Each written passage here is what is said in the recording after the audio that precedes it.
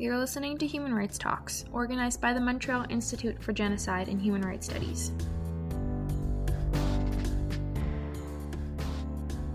Good morning, everyone, or good afternoon, depending on where you are in the world. My name is Kyle Matthews from the Montreal Institute for Genocide and Human Rights Studies, and we're really pleased today to have a Twitter Spaces discussion on using open source intelligence to investigate war crimes in Ukraine. And we actually have three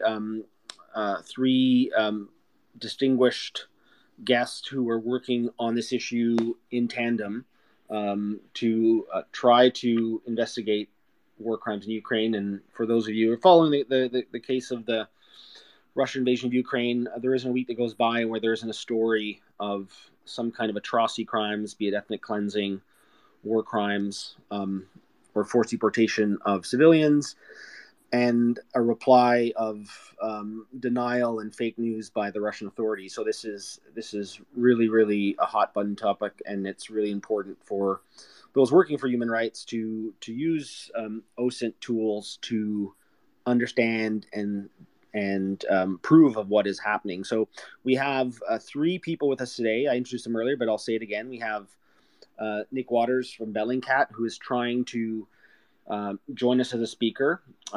We have also from Bellingcat, we have Hannah Bagdasar. Nice to have you with us, Hannah. And we also have from the Global Legal Action Network, we have Devla Minogue, and I hope I pronounced your name properly, Devla. Hi, thank you for having me. It's pronounced Derbla. Okay, sorry, apologies, Jibla. I maybe, as we try to get Nick on board here, I'll just pose an opening question to Derbla and Hannah. In response to the invasion of Ukraine, the Global Legal Action Network and Bellingcat launched the Justice and Accountability Project to investigate alleged atrocity crimes taking place in Ukraine. What is the aim of this project? What do you aim to do with this? I'm not sure if it's Hannah or Derbla. If you want to go first, please, you can just unmute yourself, and I'll give you the first chance to tell us about your project and what you're working to do. Sure, I can take a first stab at it. So actually, our Justice and Accountability Project started before with a Yemen project, which Nick and Derbla were both very much involved in. But in the wake of the invasion of Ukraine, the purpose of the Justice and Accountability Project is to utilize open source evidence in a way that could, or open source information in a way that could be used as evidence. So being able to conduct these investigations in line with evidentiary standards, such that,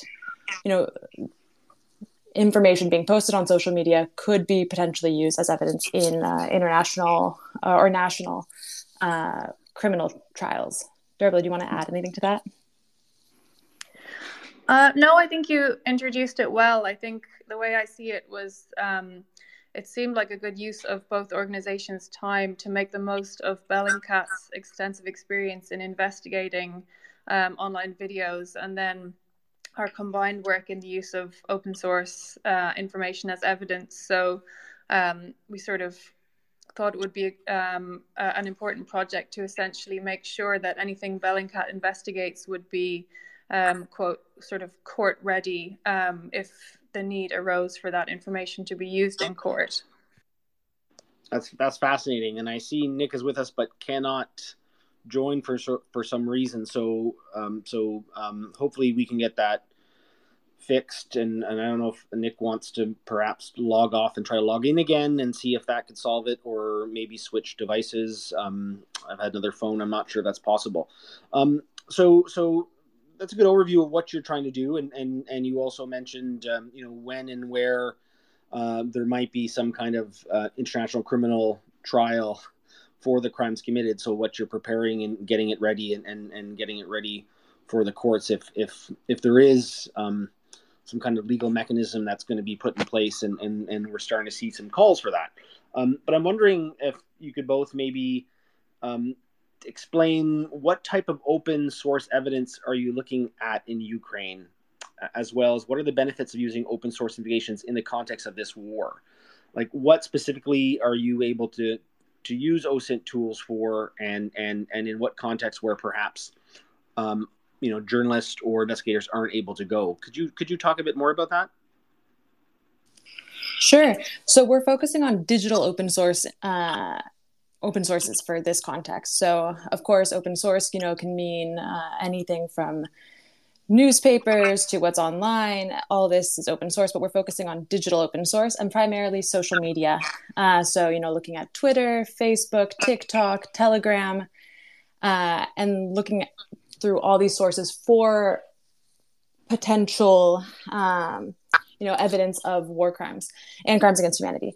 I think that it should be noted that this effort is always done, in order to supplement the traditional forms of evidence with testimonial and documentary evidence. And this work is being done in order to hopefully supplement, the traditional forms of evidence. And I mean, we're seeing an absolute tremendous amount of online content associated with the conflict. I think I read somewhere that there's 1 terabyte per day or something. Sorry, correct me if I'm wrong there, but it's a massive amount of content here. So we're just going through it and trying to categorize it and verify it and do it to a standard that can be hopefully used in court. Nick's here. Hi, everybody. All right, Nick. Thanks. We could get past the technical glitch, Nick. Great to have you join us. Pleased that we also had you speak at an event we organized about a year ago. But Nick, can maybe you also respond to that question, like about what type of open source evidence are you looking for in Ukraine, and what are the challenges of actually going through this vast amount of data from all these social media platforms? Yeah, sure. So I missed out the last kind of couple of minutes, so I'm not entirely sure. I'll just repeat what Derbla and Hannah just said. But yeah, the information we're primarily collecting from the war at the moment is primarily audio and visual evidence, or audio and visual information, I beg your pardon. So imagery, videos, which have been taken by people on the ground. And what you find in the most, kind of extreme of situations is that, some people run and hide, like extreme situations like conflict. Some people run and hide. Some people will try and get away, do anything to get away from the situation. Some people will help. Other people will pull out their phones and start, filming or taking pictures. And it isn't just kind of like a voyeuristic urge that drives them to do this. People also want to, record what is happening to the world around them, to themselves, to their societies, to their families.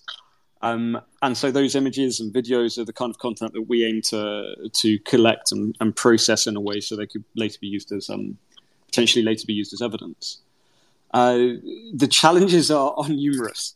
With this information, you're collecting it from social media, from the internet. A lot of the time, the majority of the time, the vast majority of the time, it's not the person who uploads it is not the person who has created this piece of content. There is no metadata, or very rarely is there metadata. And so you have to put it through a verification process where you place it in time and space, combine it with other types of information in order to, bring these images and videos up to the point where they can be, reliable. Just finding them in the first place is quite difficult. But yeah, it's a very interesting challenge. Thanks, Nick. Dearbla, do you have anything to add to this, or should I move to the next question? I was just going to add a couple of the benefits of using open source, specifically in a war context. And we found over the course of previous work that there's a couple of specific advantages for open source that can actually augment sort of traditional forms of evidence gathering. One of them is a more temporal aspect. So the videos that appear online are obviously much more likely to be taken just in the aftermath of an attack, or sometimes they'll even film the attack taking place. If there's a sort of prolonged attack like a cluster munition attack or a double tap airstrike, you'll often capture the event taking place, which you could never say can happen in a traditional investigation. So in that sense, you can often have evidence that is just much, much more temporally close to the event in question. And I think Ukraine is quite an outlier in terms of how quickly investigators have gone into these places and started investigating. Oftentimes it's much later. So that's a real advantage, I think, to these videos appearing online. Then there's also a substantive aspect when it comes to specifically conduct of hostilities attacks. So, aerial attacks and attacks using sort of heavy weapons. And that's that sometimes you can find information in open sources that can actually tell you a little bit more about what was going on in the mind of the decision maker, or what information would have been available to them had they complied with their obligations under international humanitarian law. And that's something that's quite often missing when you only look at the consequences of an attack. So that's something that we see as a major advantage to open source. Thank you, Deirdre. I'd like to ask everyone, those who are following, please give Nick, Hannah, and Deirdre a follow on Twitter. I think we're having a discussion, but to follow them every day, we'll learn a lot more. You'll learn a lot more. Certainly fascinating, the work that they're doing, and particularly the response to their work by the Russian authorities, claiming it all as disinformation or lies or fake news, I think is just fascinating, if not sad, to watch in real time. I understand that Bellingcat and the Global Legal Action Network first started working together on the Yemen project. I'm wondering, how did you adapt your methodology to the Ukraine context? And how do you investigate, preserve, and archive what you find, and who preserves the evidence? Anyone kick off and perhaps talk about the switch from Yemen to Ukraine, and how do you collect this and archive your evidence? I can talk about the kind of overall process. I think it's probably better if Deirdre goes through the kind of updating the methodology. When it comes to the actual kind of preservation, we work very closely with an organization called Mnemonic. And what Mnemonic do is forensically preserve this kind of content posted on social media, posted to the internet. So some people here might be familiar with the Syrian Archive.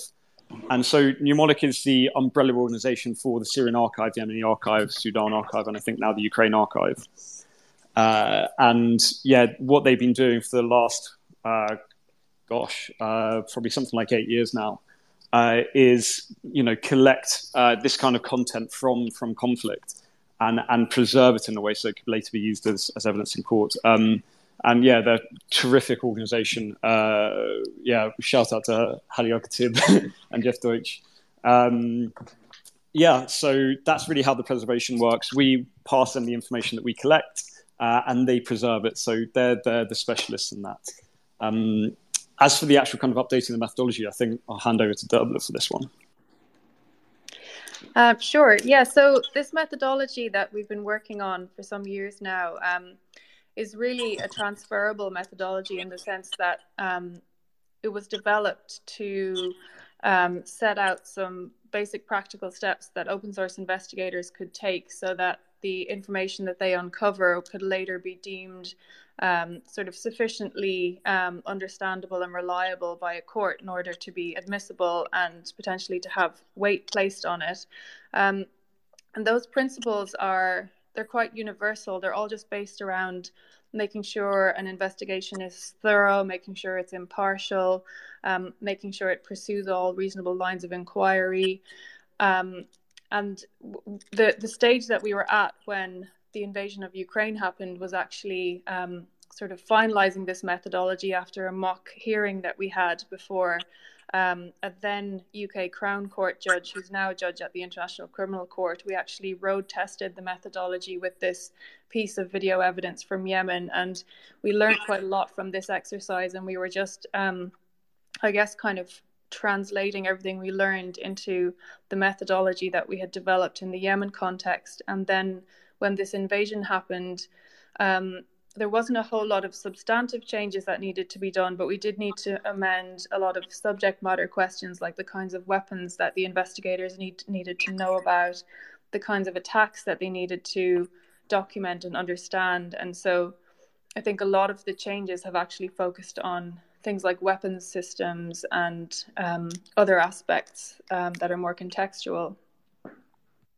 Thank you, Hannah. I'm not sure if you have anything that you'd like to add to this, or whether we should go to the next discussion point.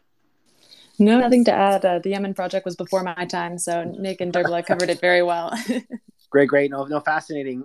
It seems that one theme that's come over again is that collecting this online evidence so that it can meet the standards of a criminal court seems to require painstaking work. And that there's an enormous amount of content on social media. How do open source investigators verify the authenticity of a video or picture? I mean, I know, you said earlier that sometimes the person taking the video is not the one who shares it online. So how does one go about to verify this, understanding the geolocation, the chronolocation, the cross-referencing? How painstakingly hard is this to do? Yeah, so I have a thing about this as well, which I'll get to. So the first point that you need to kind of like kick off on this is that the vast amount of like images and videos that you see online are in fact genuine. I think in the last few years, really since kind of 2016, there's been this idea that, like, even before, that you kind of can't trust anything online. With the idea of like deepfakes being used to manipulate people, all that kind of stuff. The reality is you don't actually see that very often at all. Especially with regards to the actual manipulation of media. So, inserting or removing something from a video or image. So I've seen that maybe a couple of times. So, for example, after the Beirut blast, someone superimposed a missile into a couple of the videos to try and make it look like it was an airstrike rather than an explosion. But the reality is that's extremely rare. So to give you an idea of actually how rare use of, say, for example, deepfakes is in this field, in the most contested American election of modern times, 2020 election, how many deepfakes actually had any effect? The answer is none. None of them did. I dare say maybe a couple of people made them, but they never had any effect because they're not too difficult to debunk. And so what you're far more likely to see, much, much more likely to see, is people taking media from a completely different context. So, for example, someone taking a video of a riot from Iran and saying that actually this is a riot in Iraq. This is something that you see quite a bit, and it tends to be really kind of less an attempt to kind of influence a narrative or general narrative, and more attempts to kind of gain kind of retweets, likes, that kind of stuff. People will add a different description or take a different piece of content. So what we do, or the process that we carry out, is the act of geolocation. The very first thing that we do is, or one of the first things we do is the act of geolocation and chronolocation. So geolocation is placing a piece of content, so an image or a video, precisely in space. So sometimes, down to a few, I've seen it done a few centimeters. And once you've done that, you've got a lock on exactly where that image or that video purports to show. You then place it in space, so chronolocation. And there are multiple different ways to do this. Sometimes you can get videos metadata. A lot of the time, you will be able to see, for example, shadows in images or videos, which you can either tell from their angle or from their proportionate length, the time of day. And sometimes you'll say, for example, get a glimpse of a watch, or the person on the video will say, this was filmed on this time.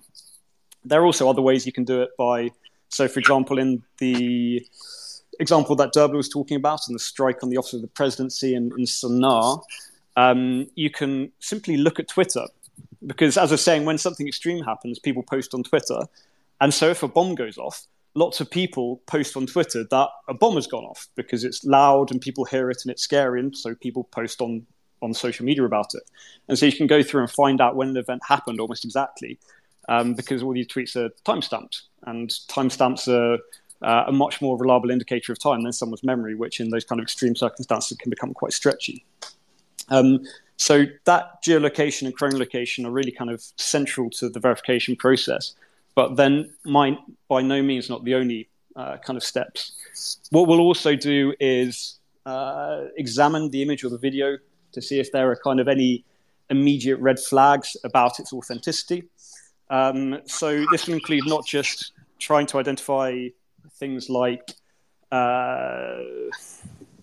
artifacts in the image or artifacts in the video, potentially indicating manipulation, but also the entire context around the image or the video itself as well.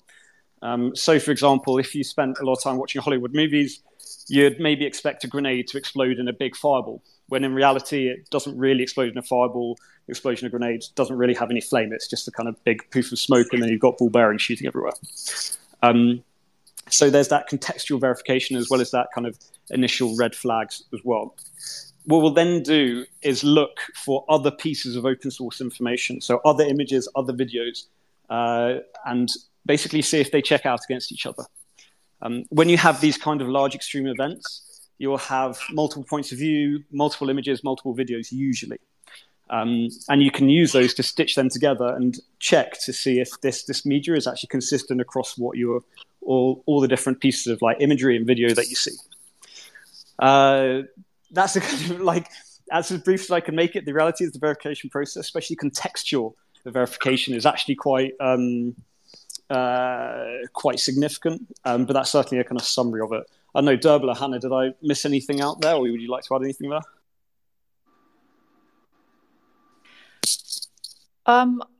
I would not add anything substantive. I just think that one thing that is interesting as a lawyer who thinks about it in terms of kind of convincing a court that something is, plausibly authentic is the question of the appearance of multiple pieces of content depicting the same event. So, if you have an incident where 2 or 3 people using different devices and from different locations have filmed the same thing and posted it online, it greatly decreases the likelihood or plausibility that all 3 of these have been sophisticatedly faked. So, taking, Nick, your starting point that actually it's very, very rare to have 2 or 3 is even rarer, and quite often you do have more than one piece of content.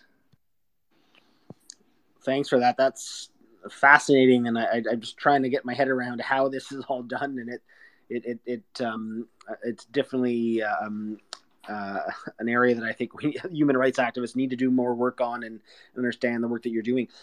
Here's a general, it's more of a legal question, so I'm not sure if it's more Deerblad that could answer this, but I'm wondering about how do you currently work with national and international prosecutors who are gathering evidence of alleged crimes in Ukraine? And are you working with the ICC or the European Court of Human Rights? I'm just wondering, what is your work on this, and can you talk about it? Well, we wouldn't be able to discuss any specifics, but in general, the way it would work is just that we would identify our own areas of focus based on the criteria that we have established as being the kind of most important areas of focus for us. And then we just work on those. And if there are external organizations, official organizations that are interested in having the material, then we make arrangements to share it with them. That's probably about as specific as I can be. Nick, I don't know if you want to add anything there. No, I don't think I can really add anything more to that. We have contributed work to one of the OSCE reports that was published, I think, in maybe April or May. But apart from that, yeah, as Derbler says, we can't really kind of go into the details of it. I didn't think you could, but I thought I'd just ask just on the periphery of what's going on. So thanks for that. We also know that the United Nations Human Rights Office and lawyers at Berkeley recently released legal guidelines called the Berkeley Protocol for gathering, verifying, and using open source and social media evidence of human rights violations. Does this help your work? Does this help guide your work? I'm just wondering, those working on OSINT and collecting evidence, is it pretty unified right now, or are there still kind of different silos of people working on improving the process? I can jump in on this one, but Hannah, please do jump in as well. The Berkeley Protocol is very useful in that it sets out these kind of core legal principles that would help organizations like Bellingcat or official investigators to, I guess, have centralized touch points for standardizing the, I guess, discipline of open source investigation. And I think probably, yes, I'd say a lot of different organizations are not, like, their processes are probably not very aligned. So something like the Berkeley Protocol, which sets out some kind of key standards, is very important. It's important because it's helpful to the organizations, but it's also helpful to sort of add to the legitimacy of open source information as evidence as a concept. This was one of the things that came up in our mock hearing when the judge was saying, is there, essentially, I'm paraphrasing, but is this a serious endeavor? And one of the answers was, yes, there's the Berkeley Protocol, which sort of legitimizes the idea, of course, with like all of the caution in the world, that online content can be admissible and reliable evidence. Hannah, did you want to add anything? Yeah, I totally agree with what you said. I think the Berkeley Protocol is a great tool to sort of standardize the process by which investigations are carried out and, legitimize it in the international criminal space.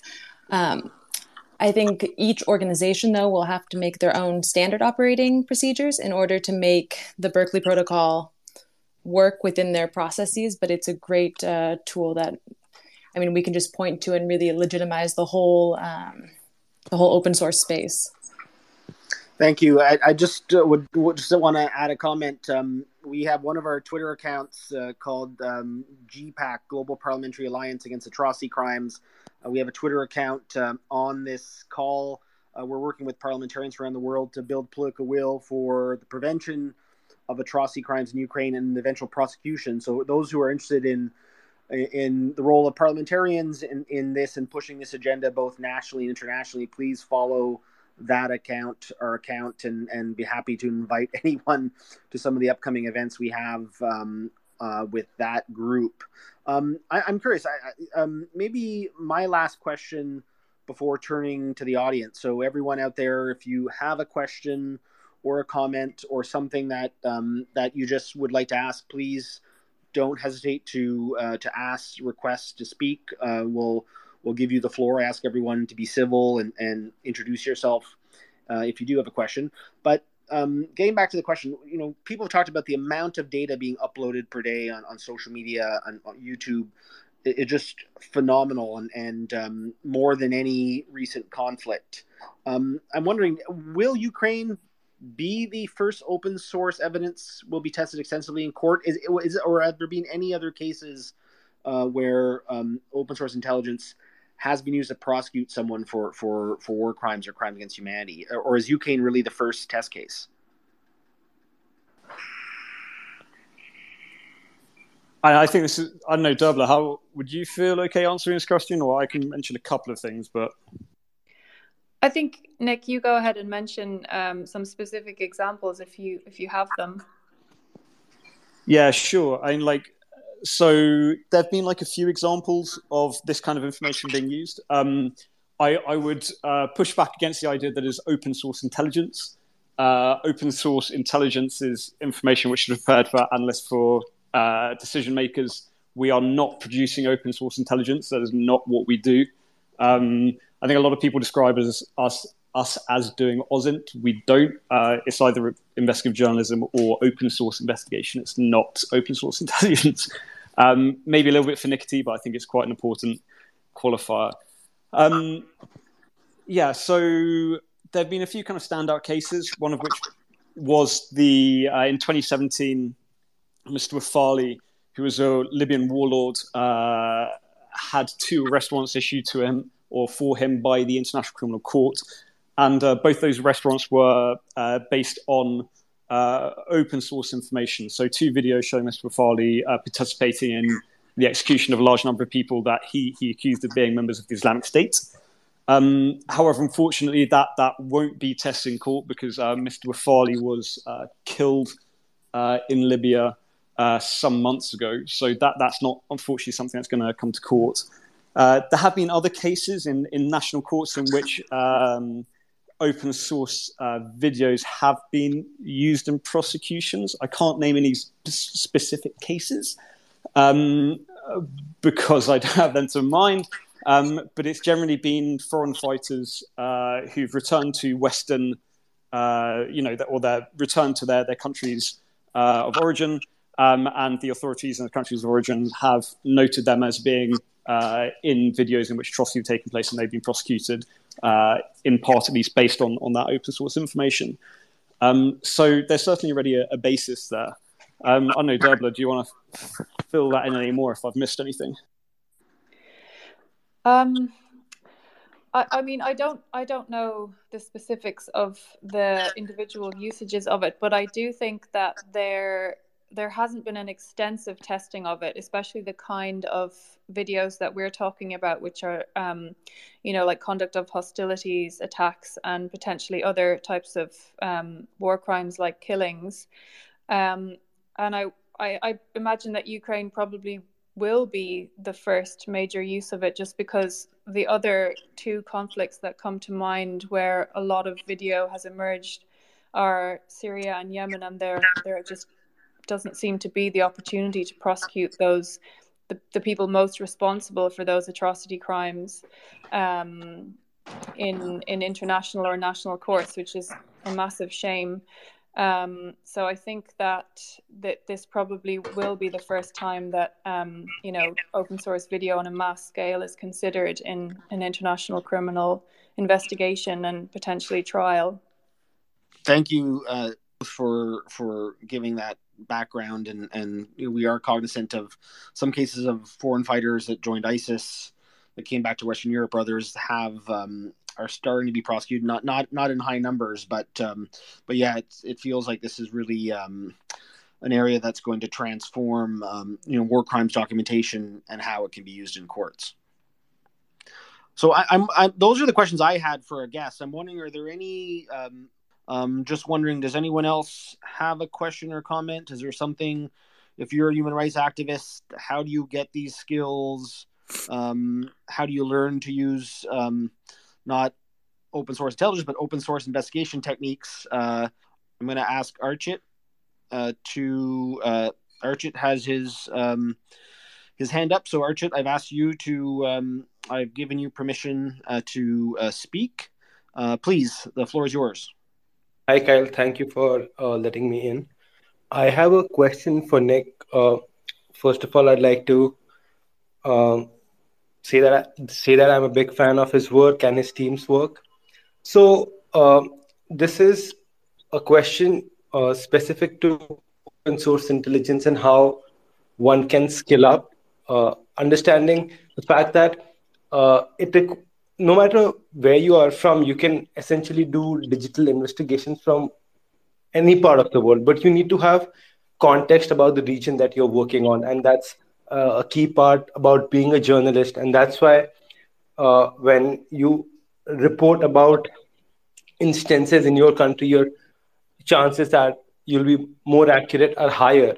So if one wants to get better at open source intelligence, what can they do more? Is the natural progression to learn a coding language, or just keep dabbling into regional challenges that your region faces and keep reporting them through as much accuracy as possible? Which one would be the way forward? Yeah, that's a really good question, actually. And it's clear you kind of already understood like some of the problems with it, or not problems, but like some of the challenges that are involved. Especially the kind of like keen young kind of students come out of university and are like, yeah, how do I get good at this? And the reality is that not only do you have to have those kind of open source investigatory skills, you also have to have a really deep understanding of the context in which you're operating. So I started off really most of the kind of work that I did looking at conflict, because, well, I'm ex-military, so I already have like an understanding of how, for example, weapon systems work, so on, some basic unit tactics, that kind of stuff, as well as having spent quite like a few years in the army watching Syria extremely closely. because I was in the army when, for example, the 2013 Ghouta chemical weapon attack took place. And for a period of time, we considered a possibility that we would have to go to Syria. And at that point, I started really deeply reading into a situation in Syria, trying to really understand the dynamics of that conflict. And it's only because I really started reading up about Syria in 2013 that I was able to start really writing about it, a couple of years later. I'm still very much on that path. I'm actually at the moment on an Arabic language course, which is in part because I want to really understand. I want to understand better and more. For the current project, we have made an effort to try and hire people who have, that kind of deep contextual knowledge, who are Ukrainian and Russian speakers, and so who are able to actually maximize the use of that kind of knowledge to meld it with those open source investigatory skills to get the best output. So, although just to respond to a specific question in your point, I can't code at all. So I definitely can't code. I know how to use Boolean strings and stuff for search engines, but I cannot code. What I would say, if you are interested in writing about another country or another context, is really try and understand as much as you can about it, understand the context, try and learn the language. That, I think, in my view, is certainly goes some way to try and mitigate some of the issues and biases that might occur if you try and examine a completely new context. I hope that answers your question. Sorry, it's a bit long-winded. Thank you for answering my question. In fact, I had some difficulty in framing that question as well, but I think you really, the fact that you shared that you don't know coding yourself and your life experiences in the military has given you that context, and you're applying that context as a journalist, and that has been key for you. But I also found that the fact that you're trying to learn a new language and you're invested is something that is very inspiring to me, because after working 3 years at Alt News, there is a sense of confidence that, hey, I can do this and I want to do more of this. But due to various socio-political challenges, it seems like sometimes it feels like we are very restricted to the kind of misinformation is being bombarded at us, and we're not able to kind of tackle it more creatively. And it seems like the counterfactual community is always setting up the narrative, so that sometimes becomes very challenging. But it was really nice hearing your response, Nick. Cool. Yeah, thank you very much for the question. Yeah, Archit, thank you for asking that question and emphasizing the need for language skills, knowledge of the country and the region. I think that for journalism, for human rights activists, for UN officials, those are all always big challenges in finding the right people to do stuff. So I see we have another request here from Nina. I'm going to add Nina as a speaker. So Nina, you should be coming online in a few seconds. I see Twitter Spaces is working its magic. So if you can now unmute yourself. Hello, thank you for having me here. My name is Nina. I'm representing Ukrainian PR Army. We actively work with giving information with eyewitnesses and what happens now in Ukraine. And my question is now for our respectful guests from experts. What are you doing in that situations in the territory occupied? For example, such as Mariupol, where was totally destroyed connections with internet and mobile operators, and people were living during the 2 months under bombing. How can you recognize if the video or some sources that you're getting are true? That's a really good question. I see, Nick, you would like to respond to that. Yeah, so one of the issues that does come up with this kind of investigation is that there are limitations to them. So if internet is cut off, for example, then it can be difficult to try or you see less of the content. And you see this with not just what happened in Mariupol, but also probably most notably in Iran. Multiple times we've seen, the internet start dropping in Iran, and activists aren't able to upload this content. And so usually what you'll see is like maybe a few weeks after the actual event that's happened, you'll see videos start to emerge as activists start upload them on the internet. So there is that limitation there that can slow down, this information being posted and uploaded. With Mariupol, that was kind of notable. Like the extent of the destruction of the city is huge. I mean, you can see it on satellite imagery. As that destruction advanced across the city, you do still have information that was able to come out from Mariupol. You do have, information that doesn't necessarily require like people posting on social media to identify.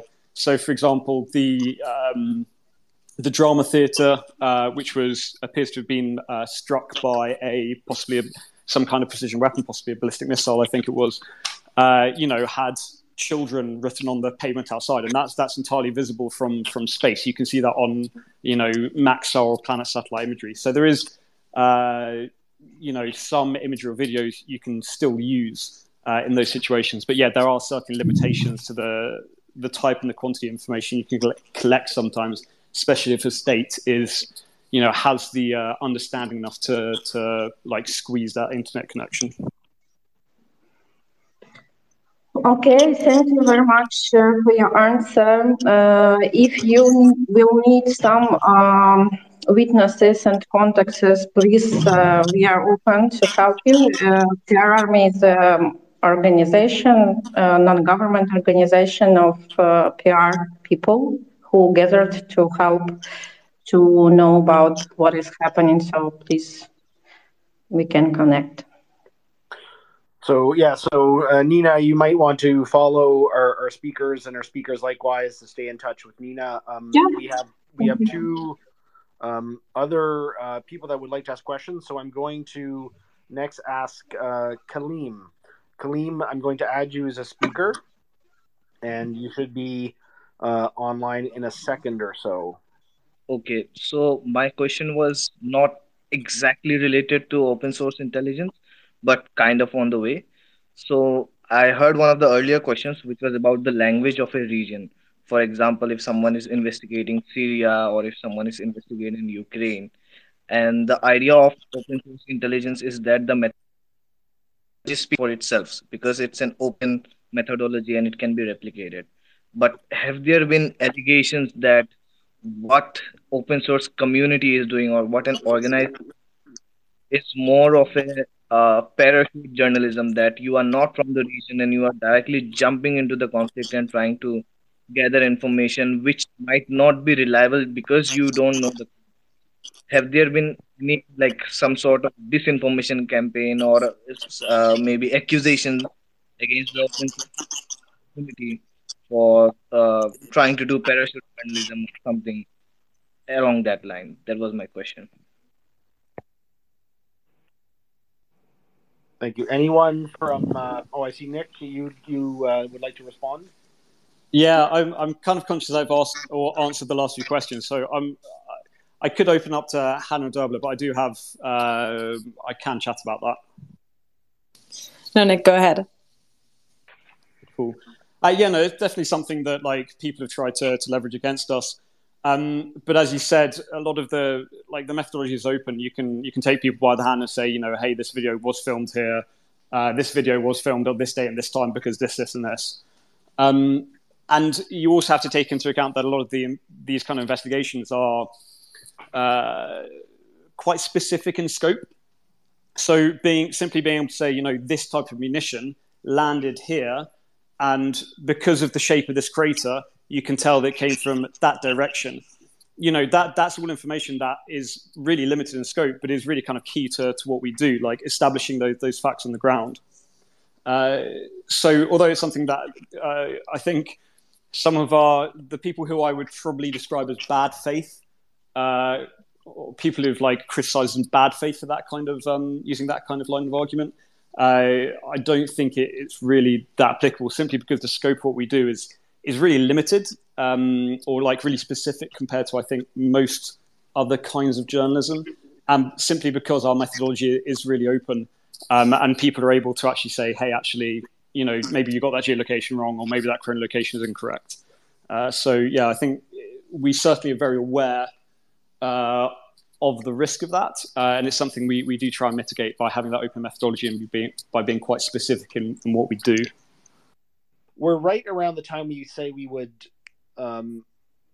actually come close to ending this. I know everyone's busy. I'm wondering, Nick, Hannah, and Deirblah, if you have any parting thoughts about what the human rights community can or should do, how can we build up our capacity to do open source investigations and for prosecution? Is there something that you think that any organization could be helping out with? Any closing thoughts on using open source investigations to investigate war crimes in Ukraine?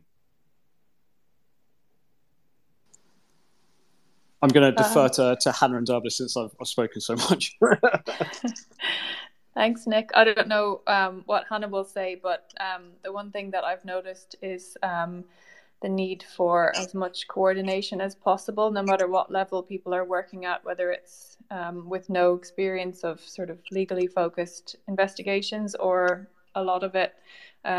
It's always beneficial for people to not sort of duplicate work, and that's a massive challenge, but I don't know what the answer is. Hannah, what are your thoughts?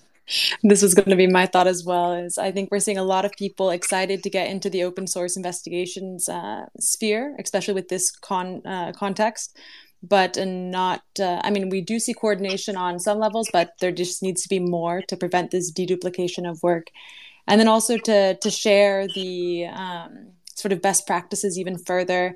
I know once our methodology becomes public, we will be sharing it far and wide in order to get feedback and to sort of show what we're doing and how we're approaching these problems, just to have more transparency surrounding that as well. Thank you for that comment, Hannah. And I know we have one of my colleagues, Liam, is on this call. He's a professor of journalism at Concordia, and he's going to be working with us in looking at building capacity and looking at techniques and hoping to get more Canadians engaged, journalists engaged in this space. So please give Liam a follow. Just on behalf of everyone, Nick, Hannah, and Deirblah, thank you so much for joining us. I just want to thank Bellingcat and the Global Legal Action Network for joining us. Please give everyone our speakers a follow, give my colleagues and particularly Migs a follow, and just want to thank you all for joining us today.